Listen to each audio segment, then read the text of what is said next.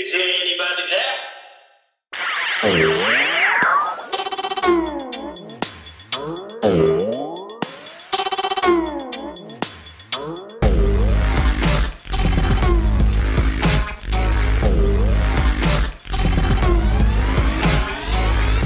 right, guys, we are back with this week's edition of So You Want to Be in IT.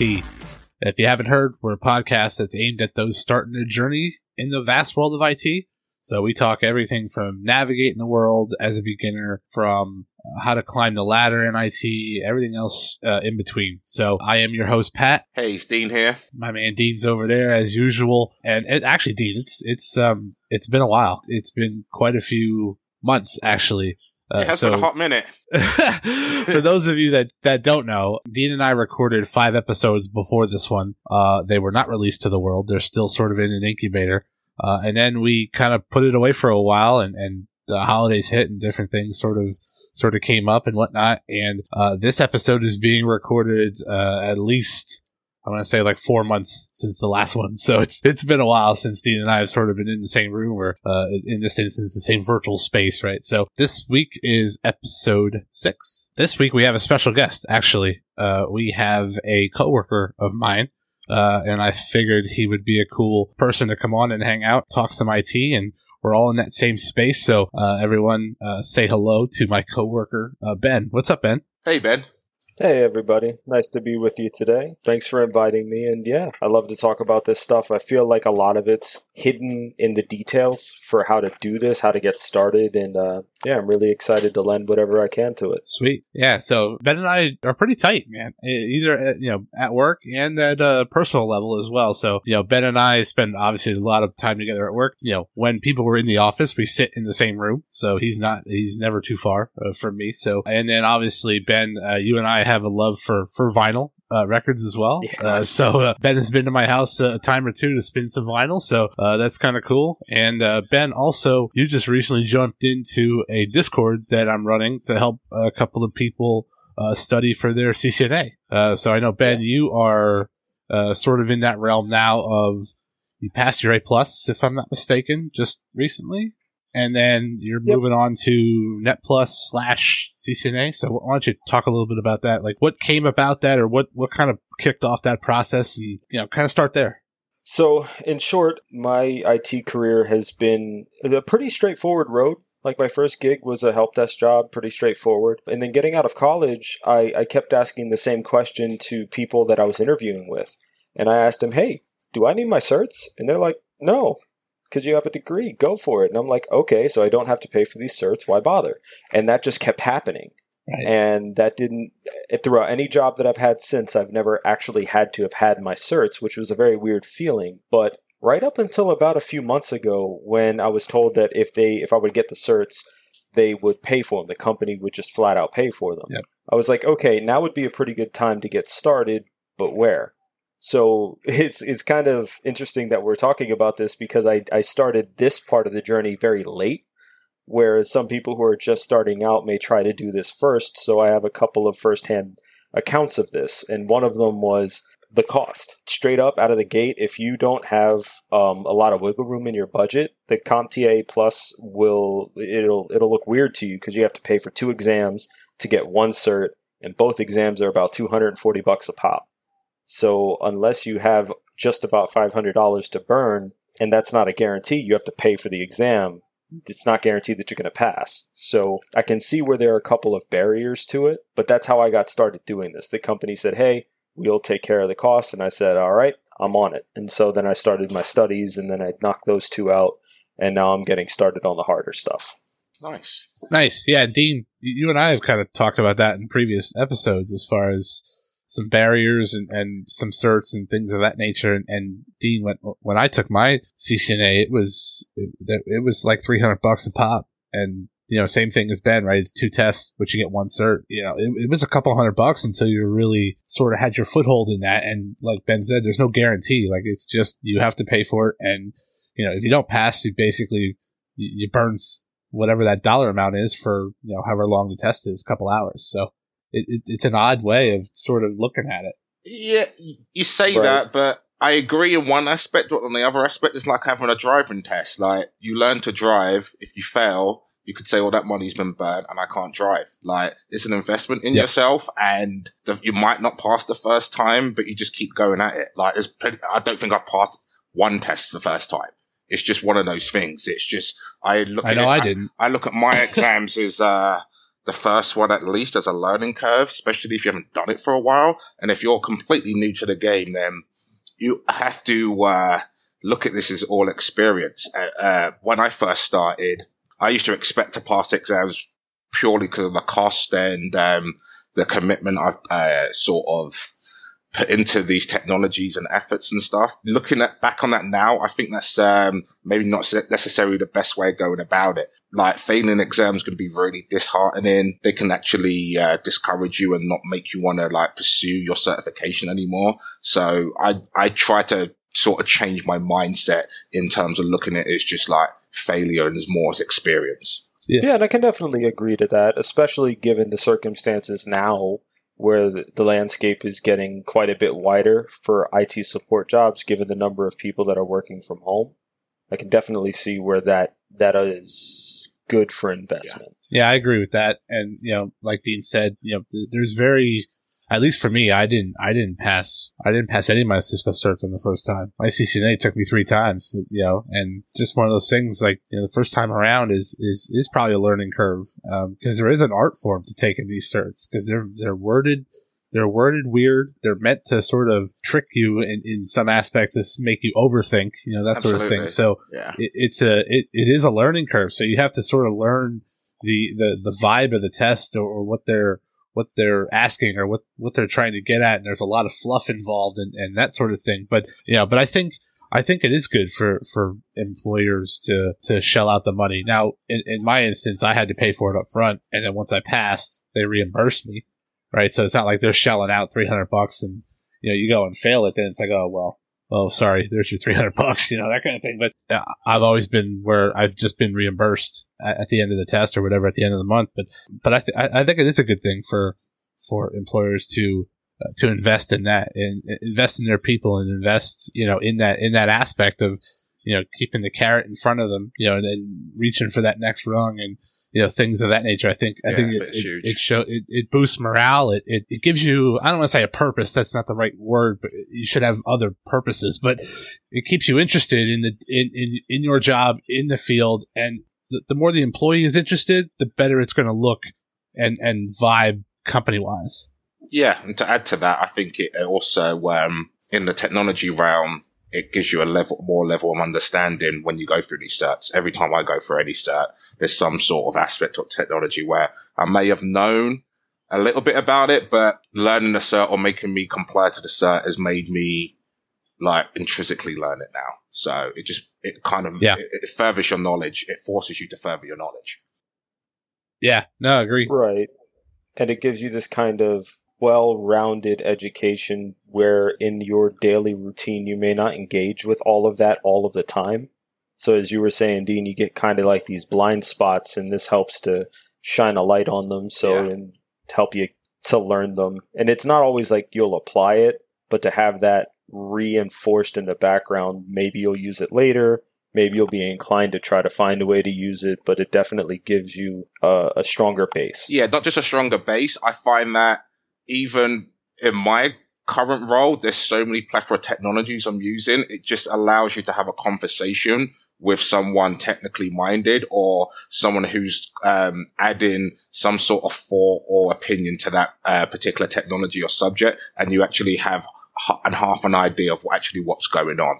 You're not completely lost. You're you just effectively understand at least half the conversation. You might not get intrinsically everything, but a rough whereabouts of where that idea is going or what solution they're trying to resolve using that kind of technology.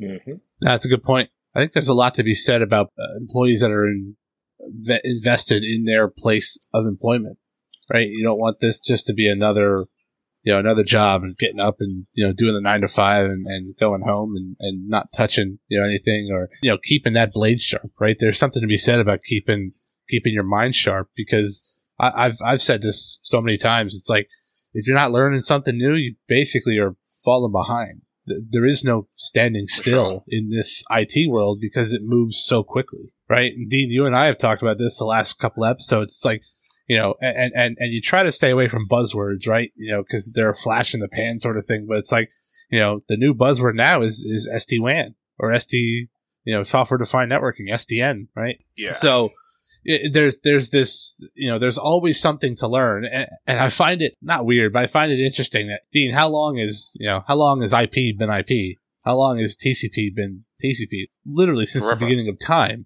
right? Yeah. But the only thing that really changes is the delivery of IP, or the delivery of how TCP gets from point A to point B. First it was frame relay, and then it was MPLS, and now it's SD-WAN. And so, you know, but there's always something new to learn. The catch is, all right, what's actually going to stick versus what's a flash in the pan. And I'll give you an example, because it's like I said, it started out frame relay, then it went to MPLS, and that was the darling in the industry for a while. And then it sort of turned into DMVPN. And before DMVPN even got out of the gate, you had SD-WAN coming and saying, I put DMVPN out of business, or, you know what I mean, out of the spotlight. It's this constant catch of VPN now catch 22. Yeah, Get VPN's another one. It's like like the hard part is finding what's going to stick versus what is just going to be a flash in the pan. You know, depending on what the size of your environment is. By the time you get DMVPN deployed everywhere, like for Ben and I, we're just short of 400 offices, Ben, throughout the states, something like that. Before you get DMVPN out there to everybody, something new is already in the pipeline. So it's but do you need that something new? Like, that's the thing. Like, everyone wants to jump on that new sort of application from the networking side of things, but then, like, do you need that? Like, there's nothing wrong with the DMVPN. There's nothing wrong with frame relay. Like, if it supports your application, why do you need to change that? It's what it is. Yeah, no, I agree. And that's the thing too. It's a business decision at that point. Say, okay, what's that roadmap look like in 5 years? What's it look like in 10 years? You know, that sort of thing. So I think that's where a lot of the design aspect is, as far as, okay, what are our applications going to look like in 5 years? Once you've kind of identified what your application is, all right, how do you want to, you know, what's the easiest way to get from point A to point B? What's the easiest way to do that? What's easy to scale, and what kind of fits in your environment? How many sites are you going to be at in 5 years? Because I haven't been at Rentokil that long, but it was 2 years this month, actually. I would imagine they had no idea it would be almost 400 sites in the next 5 years. You know what I mean? Like, that just sort of explodes, and you're sort of growing with it, but there's always something to learn. There's always something to dig your hands into. And it's a never ending learning curve, I think, in some aspects, because it just never stops. Yeah, I agree. Yeah, and that's true. And that's probably the one thing, if any listener out there wants to know when the stopping point is, there isn't one. That you can stop if you want to stop being, I guess, not just competent, but in a trajectory that'll allow you to stay competent. You have to keep learning. There is no alternative to that. There's no cheat code. There's no shortcut. There's nothing. You keep learning, studying. You have discussions like this with like-minded people in industry, and that's really your only set of options. Pretty much. I agree with that. Full-heartedly agree with that. Yeah. Yeah, I totally agree with that. I think it's a never-ending world of knowledge, and there's always something to learn, and there's always going to be a need for that particular technology, you know, and it doesn't just apply to the networking world, right? That applies everywhere. That applies to dev. That applies to, you know, voice and telephony and you know, cloud and security and all those other, you know, avenues of IT. There's plenty out there to learn. And to be honest with you, I think security is set to take off in the next 10 years, because that hasn't even come close to hitting its stride of, you know, I'm going to say mainstay. It is here to stay, but it's like, Dean, you and I have talked about it. It feels like security is somewhat of an afterthought in most people's environments, because until it affects them, nobody cares. Well, there's that, and there's just like security. A lot of people just say security, but delving more into security, especially in my new role as being a technical security consultant, It's what portion of the environment are you looking at security? Are you looking at in terms of physical? Are you talking about logical security? Are we talking about network access control security? Are we talking about 8021X, where you're getting access to the network security? Are we talking about the application and that's securing that down? Like, there's so many different facets and like defects in depth. Like, not even one person can't cover all those bases. So security is just like, security is so huge. It even has subdivisions of like where you want to go into it. Is the code written in a secure manner? Like, is data secured at rest, or is it data secured in transit? There's so many aspects in terms of what area of security you want to go into. It's very naive just to say security, because that could be anywhere from like layer 1 of the stack to layer 7 of the stack, realistically. Yeah. That's a nice how would point.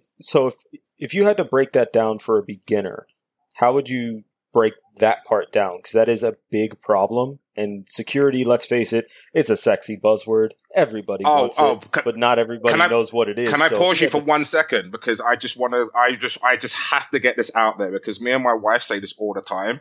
And the fact that you just said this, security, people who are not in security say security is sexy. Security is not sexy. It is ugly. There's nothing sexy about security whatsoever. It's a pain in the butt. It takes long. It's not like, the only sexy thing about security is this facade of all the money that's associated with it. But other than that, there's nothing sexy about security. Yeah. I wish there was something sexy about security.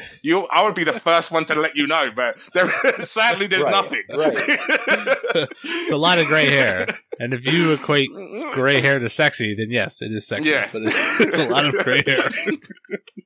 So for the listeners out there, you heard it here. Security is a lot of gray hairs and ugliness. It is. So, but please reiterate your question. I've definitely, I think that's a valid question. What you're trying to say, like, for your sort of earlier listeners. What was the point you were trying to make? So the point I was trying to make, and I spent some time thinking about this because I decided to go to school for cybersecurity, so it's something that I spent a great deal of time thinking about after I got my role. I think about it more like American football when it comes to having your entire defensive line. Each aspect of that defensive line is kind of like an aspect of cybersecurity, and then when you need that little something extra, you have special teams, and the only difference is instead of playing an offensive line of the same number, it's like 100 people on offense, and they get to try and run you down, and you get just your squad of defense, and that's realistically what cybersecurity for any organization is as compared to the entire swath of cyber threat actors being out there. Either you have script kiddies, nation-state actors, you have government-run people, you have organizations, you have dark web people, you have the whole schema of things out there, and then you get a couple of resources to try and keep your stuff safe. Yeah. You got to figure out how to make that work. That is a high level of it for sure. Yeah, you're not wrong. Absolutely. That's definitely a good high level of an intro to, cybersecurity for sure. I'll definitely agree with that. For like the beginners. Yeah. Because I've thought of ways to explain that without getting caught in the weeds, and it's kind of hard, isn't it? It's hard to not get too bogged down, and because there's so many avenues and bases you're trying to cover, and then it's also dependent upon the solution, what you're trying to technically cover. So it's a loaded question. As most things are, right? It is. Yeah, and Facebook is basically just a swampland of nonsense these days. But I do join Facebook, and really the only sole purpose I'm on there is for the groups that are there. So I belong to a various amount of groups for hobbies and things of that nature. Nice. And one of them is and I'll give a shout out. One of them is it's called This Is an IT Support Group, run by what the heck's the guy's name? I can't think of his name at the moment, but he's a really cool guy. I've talked to him a couple times. Stetson is his name, and so he's actually got a pretty decent group going. And I see questions on there all the time. People post like, "Hey, what should I do?" Or, "Hey, what's what's hot? I'm going for cybersecurity. Here's my question." Blah blah blah. So the big one I get, or the big one I see a lot of, is people ask, "So should I go for the Net Plus first or the Security Plus first?" And me personally, in regards to just that question, because Dean, as you said, there's multiple variants of security, right? Application security, et cetera, et cetera. But in regards to the Net Plus versus Security Plus, to me, you have to understand the network side of it first before you can secure it. So you have to understand how traffic gets from point A to point B and then secure it that way so it is true to point A to point B. So I feel like it would be a little backwards for people to go to Security Plus first and then go to the network, because Security Plus is based off of securing the network. So if you don't know the foundation, the Security Plus is going to be a little misleading, or it's going to be a larger hill to climb. Yeah, I feel the same way about the Cisco track. That's why I didn't do security before I did route and switch.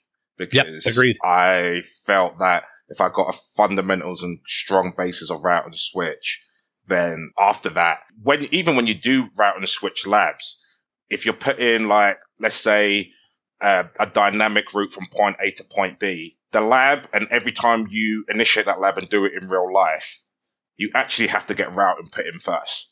The system doesn't allow you to secure that route in before you put routing in first.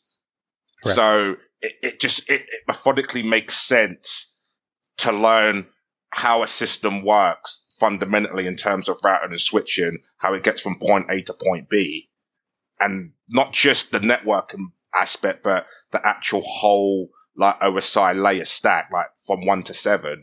I think it's important to learn that full stack, what elements reside in what, and then obviously go into security that way, and just find your niche of what interests you. And it's not necessarily networking, but networking will give you a good basis of other technologies and other areas of the protocol stack for sure. Yeah, no, I agree with that. I think it's more of a you got to walk before you can run sort of thing. Yeah, and I think the network puts a good foundation on the security side. And to be honest with you, the last the last month, I've been dabbling on the security side of things, mainly through the site TryHackMe. Oh, nice. I've been doing a lot of labs and a lot of security-minded things, and even for a novice security guy like me, novice, when I say that, it's more of like TryHackMe is a site where you can basically be the bad hacker guy in a sandbox environment, right? It allows you to deploy things against virtual machines in sandboxes, and so you're not, having Mr. Policeman knock on your door sort of thing. But, and as far as like the penetration testing stuff, right? So using tools like Nmap and Metasploit and all that crazy security stuff, for that stuff, I was a novice at. Like I knew what they were, and I've sort of played around with them, but I didn't have a real good understanding of what they actually did. But in the last month or so, I've been really kind of pushing on that, and I gotta tell you, it is really cool to see how some of these attacks are played out. On the same token, semi-frightening at how easy they are, even for a novice like me. Yes, it blew my mind. I was like, "Whoa!" I'm like, "This is like lesson number 2," and I just exploited an SMB, protocol, and it's like, is it basically? It was the same thing as the WannaCry virus, 2 years ago, whatever it was. That was incredibly easy. I was like, how did this not happen before it actually happened? Like, it was just insane how easy it was. Like, the hardest part for me was getting my head wrapped around the actual tool. Like, once I figured out how Metasploit actually worked and what it actually did, and some of the switches and some of the syntax that I had to deploy, once that was in, it was literally less than a minute. And I deployed the hack, and I was like, "Whoa, I'm a brand new novice at this," and it took me a minute. Like, some of these guys have been in it for a hot minute. They're gonna do this on a large scale in half the time. And I was like, "Whoa, that was way too easy." And I was like, "That's a little concerning," And they already do. Yeah. So part of the problem with that is that everything you're learning right now, they have. So one of the scariest things that I've ever learned was that they have entire buildings of people in other countries like Russia and China. This is what they do as a day job. Yeah. And they have people who just do this. And it's weird to know that that's out there. And then there's APTs. So advanced persistent threats are different than just your regular person. Like, they're not after your bank account. They want to be in your machine for as long as possible. Sure. For what? Who knows? Right. But if they can get in, they're in there. Right. And that's how you get these weird botnets. That's how you get all of these weird attacks that happen seemingly out of the blue because the exploit's done. Right. And they're just chilling. It's been a while. And then when they get a chance, they do what they want to do. Yeah. Yeah, It's that's exactly it's how a very works. weird thing. Yeah, not only that, I'd done those exploits a few years back. Yeah. I was fortunate to do a CCNA Cyber Ops, and I did a lot of those labs. And I honestly had to walk away from some of them after I was done because it just blew my mind. Like, I was just like, holy, like, honestly, I had to just walk away from the keyboard. And then, like, I was like shaking for 30 minutes, just like, that, like, because to me it was real, and I was just like, "Whoa, that is like, this is some serious heavy." Like, I was able to hack an email server, like, and hack several of them to follow an email chain, like, just like stuff I shouldn't know. Yeah, you know what I mean? That's how like, I feel. That's how I feel right now. I shouldn't know how to do this. Like I have to, like, you know, after a couple lessons, like, I have to get up and go take a shower because I feel dirty. I'm like, I'm not supposed to do this. Like, I'm on the good side. This feels very bad right now. You know, it's one of those things. Well, especially the reverse, like, SSH client, like the rats and stuff like that. They can put, like, that stuff's scary when, like, someone could be actively looking at your cameras or your screen all the time, like, and, like, you just don't know. And the weird part is it's out there on GitHub. Like, that's the weird part. That is scary. Like, that's the scary part.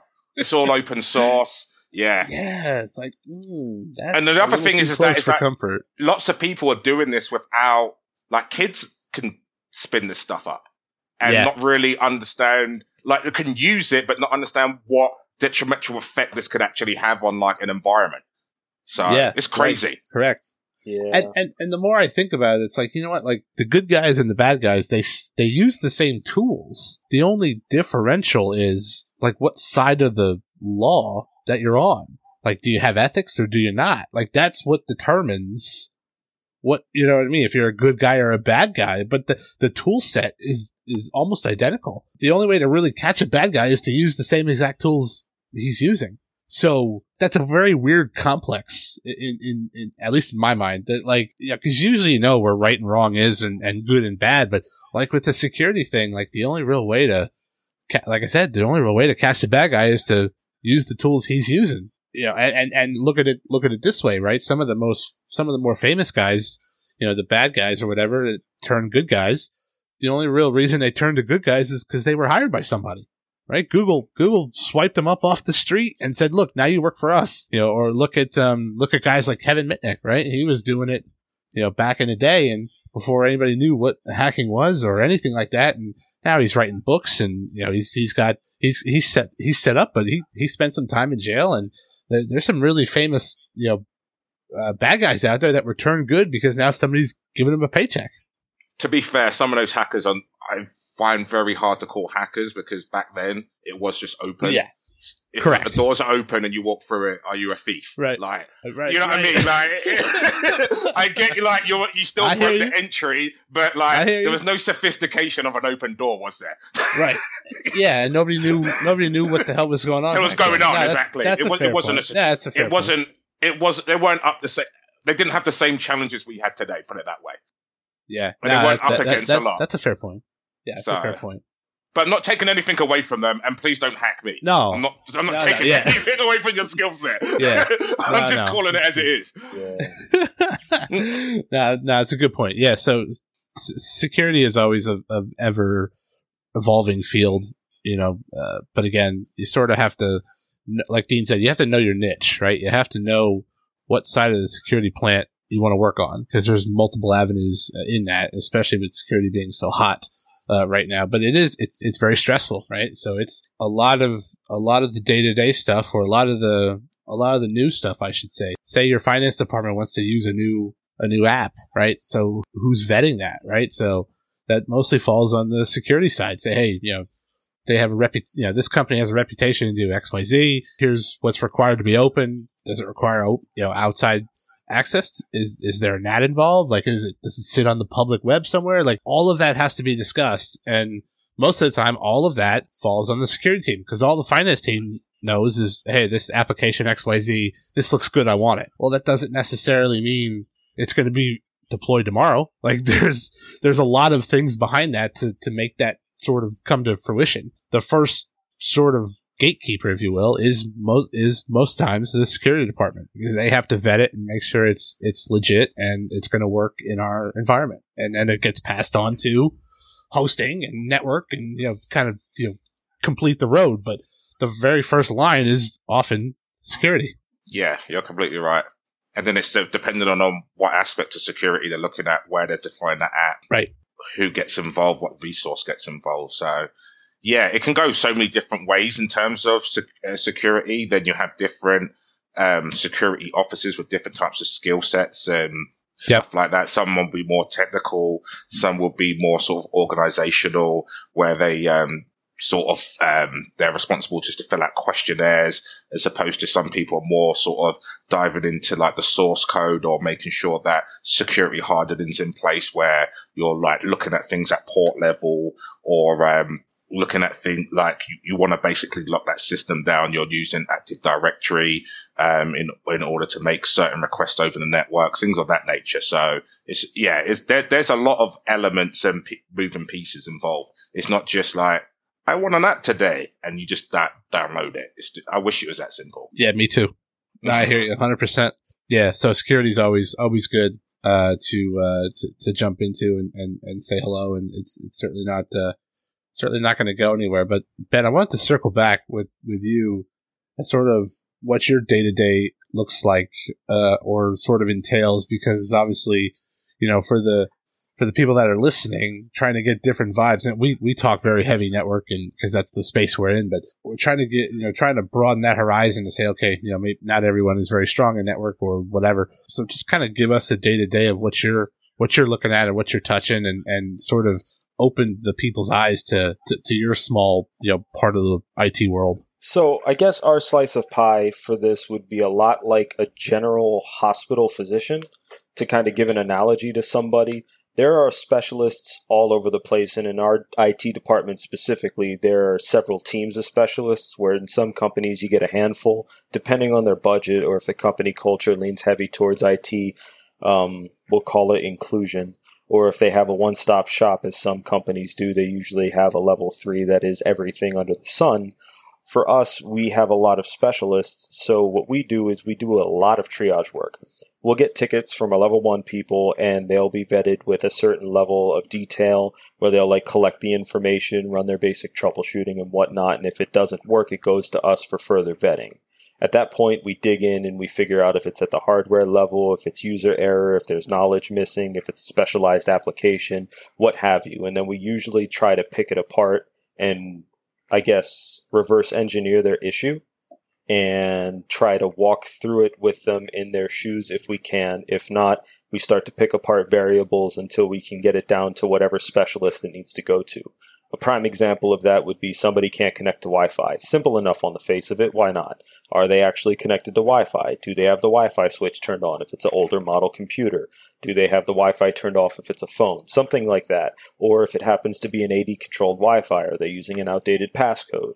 Those are all the different kind of variables you'd have to vet through before you can say, hey, Pat, we got a thing, and then we ask him to go check that site, and that would be where he takes his role as the specialist in that scenario, and we're done with that issue. We move on to the next thing. Right. But it's a continual process of playing Sherlock Holmes, looking at clues, trying to see it from angles that are not our own, and a surprising amount of the time, it's about taking your mind out of the technical and trying to do a process-oriented approach. So if I want to pretend that I am an end user doing a thing, whatever that thing is, I don't want to assume that I've gone 2 steps forward. So if they can't get into an app, okay, well, are you even logged into the machine? Well, are you even in the office with the network connection that has access to that machine?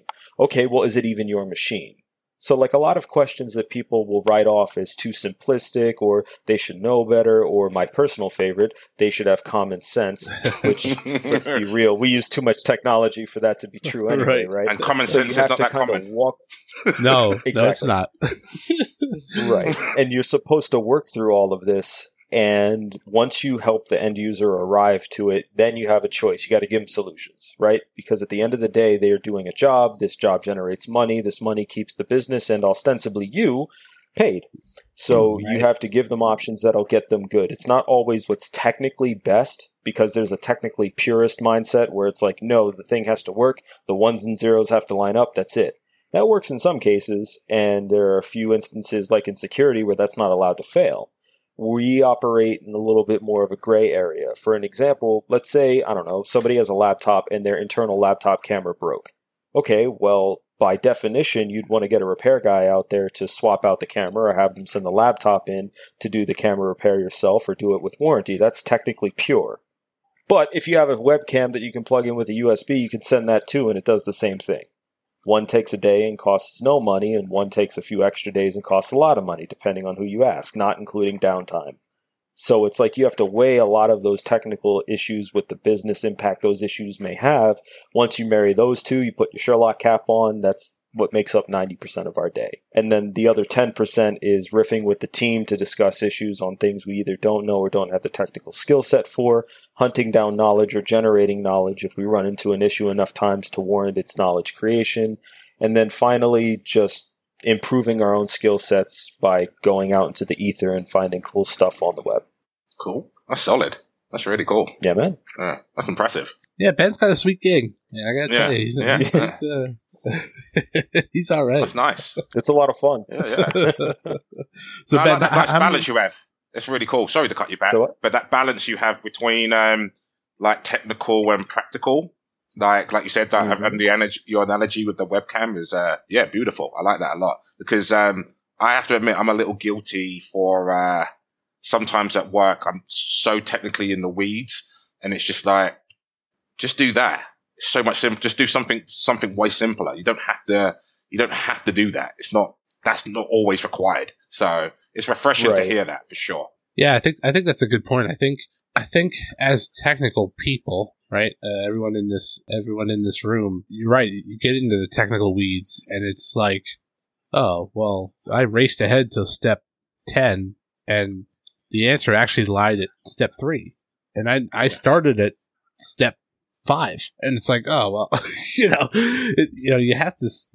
to, and Ben, certainly, jump in here, but you have to sort of know your audience before you start throwing Oh, yeah. things out there. It's like, all right, what can this person handle, or am I going too deep, or that sort of thing. So you have to tailor your answer to their level of knowledge when it comes to IT. And it's not to say you can't step them through step 7 to get to 10, but a lot of people, and I'm guilty of it all the time. I have a technical mind, so my mind automatically jumps to the most technical answer of, oh, it could be X, like right off the bat. And I'm like, oh, well, I should have checked this 2 days ago because it was a simple layup, and here I am taking the 3-pointer from half court. It's one of those things. So it's like, I'm totally guilty of that, and I get it. It's both a strength and a weakness, I guess. But, you really do have to know your audience in that aspect of, okay, where can I start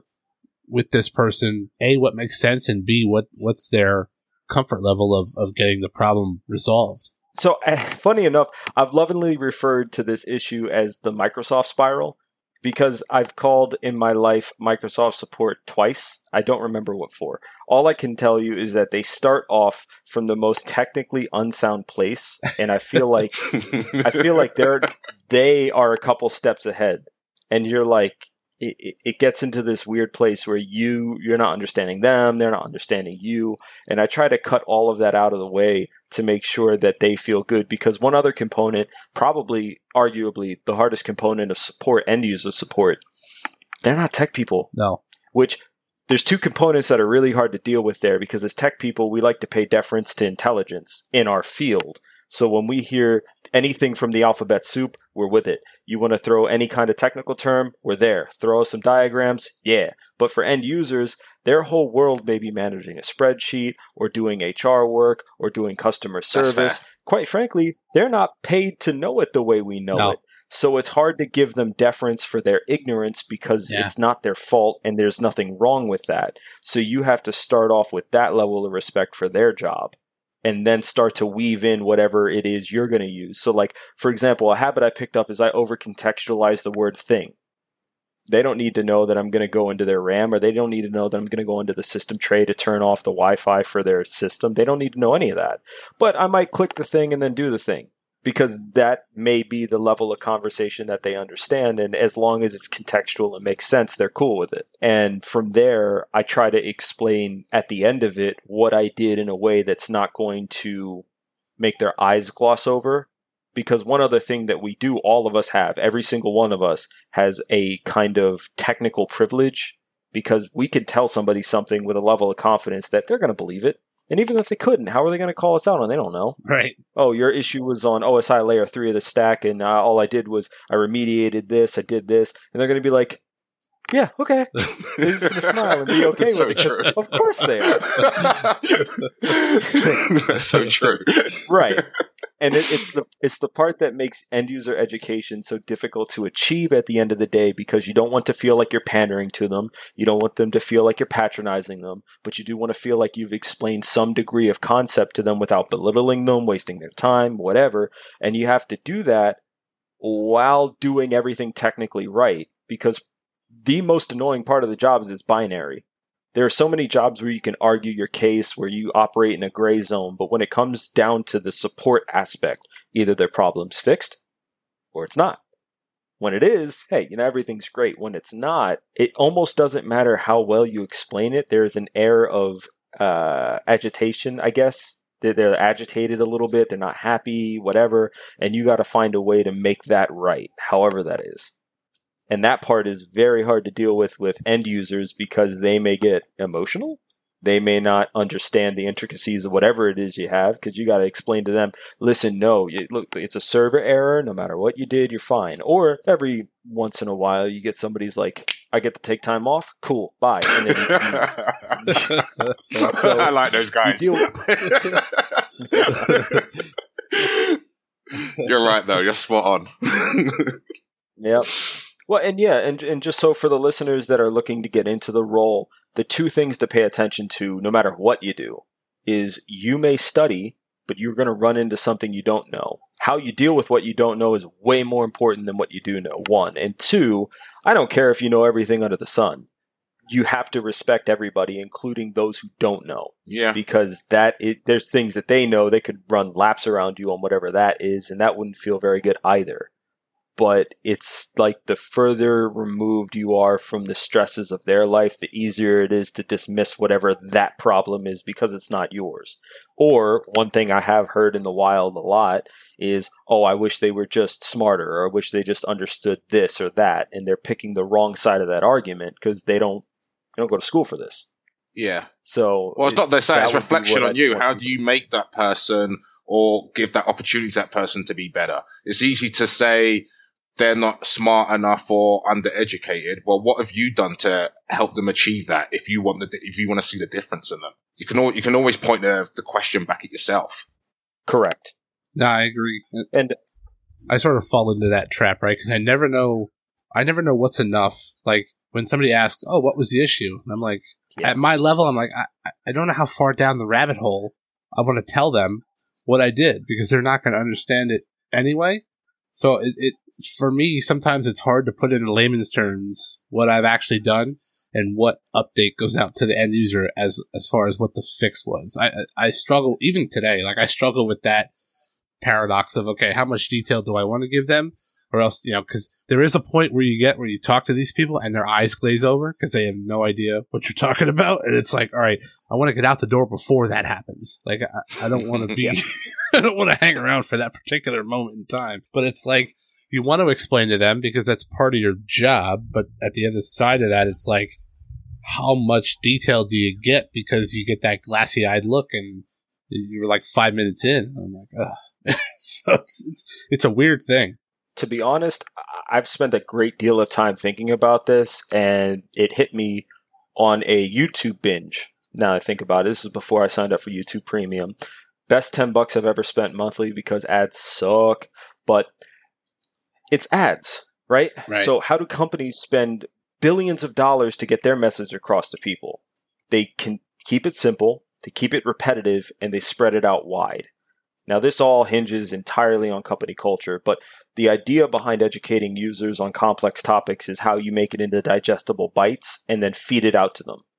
And I would say that it's important for them to know it because one of the most important things in security is crafting a culture of security.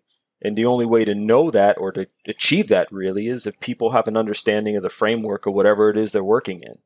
Agreed. And that's how a lot of people get got with phishing. They're like, oh, this is a link, click, and they don't realize that maybe that email has no place being in that space of their professional email. They don't know why somebody would send them an email this way. I've educated a handful of users on contact out of band, or communication out of band, I think is the actual word, where if somebody reaches out to me by email, I give them a phone call and he'd be like, hey, did you send this? That was you? And then they say yes or no, and that's a technique that not a lot of people are aware of. But it's how do you get that message repeated enough times for it not to feel like, oh, great, another dry email. And then they got to read through a whole security briefing. And it's just, I don't know, it looks like a legal document. It's not fun to read. Nobody wants to do that. Nobody has time for that. That's true. So you got to make the message like a commercial almost. Sell it. Yeah. Yeah, no, that's a good point. long. I find that hard to find that balance of, what do I give them versus what's going to satisfy them of what the actual issue was, So it's this fine line that even after 20 years of being IT, I still can't quite find that fine line. I don't know if that's good or bad, but that's the story I'm sticking with. Nice. Ben, I guess we'll kind of wrap up with this. We have a couple minutes left, but to hit that hour mark. But what's on your plate now? What are you doing now as far as from a learning perspective? You're doing the Net Plus now, or are you going right to the CCNA? Like, what's your deal there? So I'm doing 4 things technically, depending on how I feel that day. Damn. So I'm pursuing my master's in cybersecurity, specifically with a discipline in cyber operations. I am going for my Net Plus. Then I'm going to jump over to CCNA because I have done I'm trying to do some of the packet tracer labs. And honestly, just looking at it, I feel like I'm not ready. So I feel like I want to do some of the Net Plus to get a better framework before I jump in. Plus, I'm trying to curate that certification material for my team because I want them to have that base of certifications under the same guise of the company doing it. And I feel like if I could create that air of common sense just around those certs, it'll help build up that kind of team synergy that I'm really looking to make. And then, finally, I am trying to, I forget what the 4th thing was. Trying to grow your vinyl collection? Is that what it is? Yes. Only if they're Santana. I like Santana vinyl. Actually, I played Santana last month. I did at the meet we had. Yeah, Z-Bop was the actual album, to be honest. So that was a good one. But yeah, that's cool. Oh, I remember what it was. It was setting up the voice attack thing because I really want to have a living Jarvis. That's what I want. Oh, there you go. That's right. I think you did mention that the other week to me. That's cool. Yeah. Nah, this was cool. Siri will not do. Yeah. So Siri will not do. Yeah. No. I don't like Siri either, so I don't blame you. Not even close. Yeah.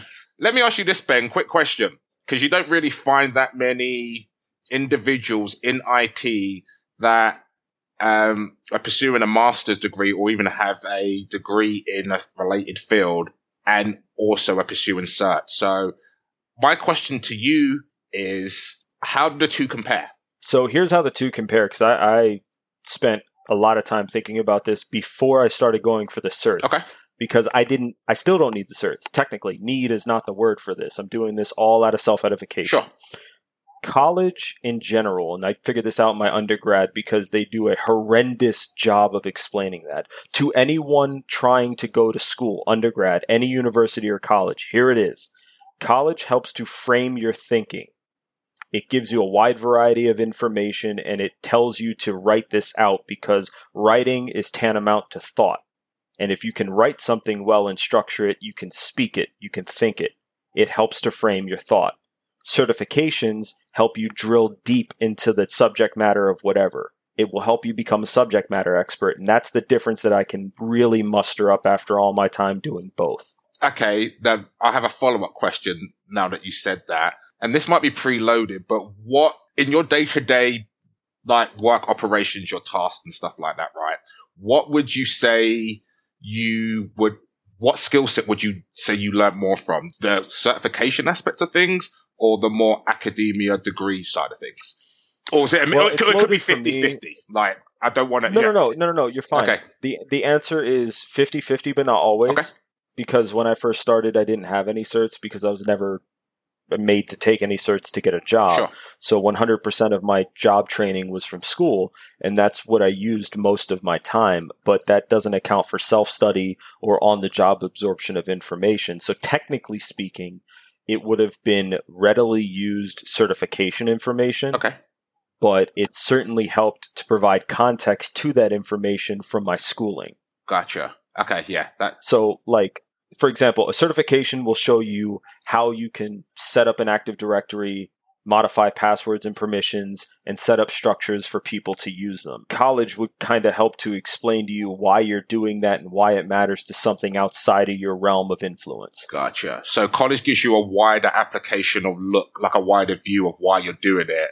And you would say the certifications would actually show you the intricate level of actually how to do that. Would that be a fair analysis? Yes. Okay. And to be fair, honestly, they don't always fit the same use case for each person. Like, I went to college right out of high school, so, I mean, I followed that track pretty much all the way home.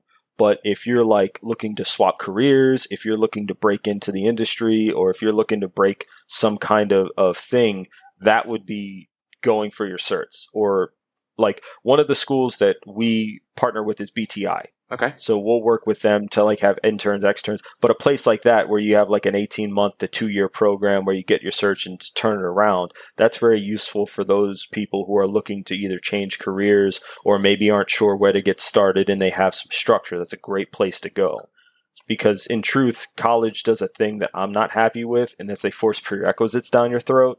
And I feel like that wastes a year or two of your life and charges a lot of money. Yeah.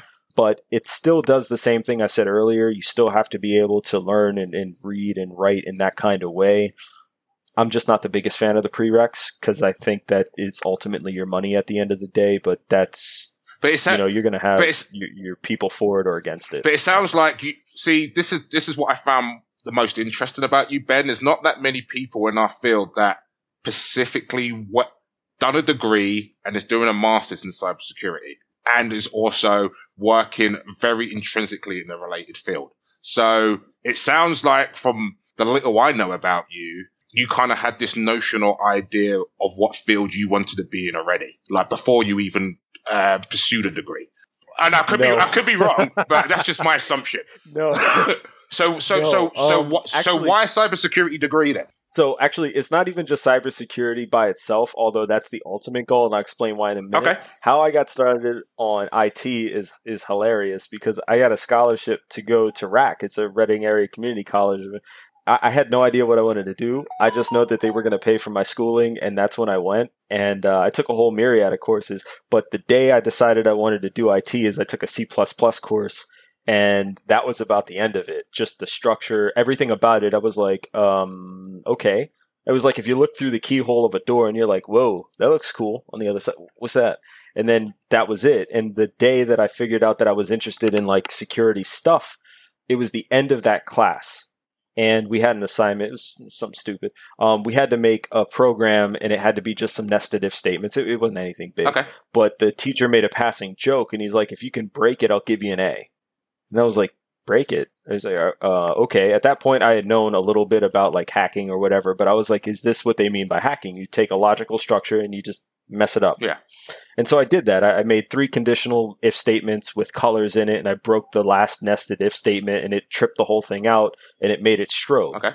And I was like, all right, this is my assignment. And then they were like, no, I'm not going to give you an A for it. But I was like, yep, nope, I want to play with whatever this is. And that's how it started. After that, I went to my undergrad, and they had two majors that I went after, and one of them was security. And after that, I got introduced to stuff like SCADA systems and how to calculate risk out for certain things. Nice. And the more I looked at it, the more I looked at the job field, and I was like, this is kind of going to be where it goes. I don't know how I'm going to get there, but that's going to be it. Nice. Cool. That's awesome, dude. That's a good story. It's a really cool story. Thanks for sharing. We love stories like this. Yeah, we love yeah. it. We love it. So I guess we'll leave it at that. We are pretty much at the 1 hour mark or somewhere around there. So I know we try to keep these short and sweet. So people have other things to do, and we're glad that you take an hour out of your day and come listen to us babble on and talk. So appreciate everybody out there listening. So again, thanks to Ben. Awesome having you on, dude. It was really cool. We'll have you back for sure.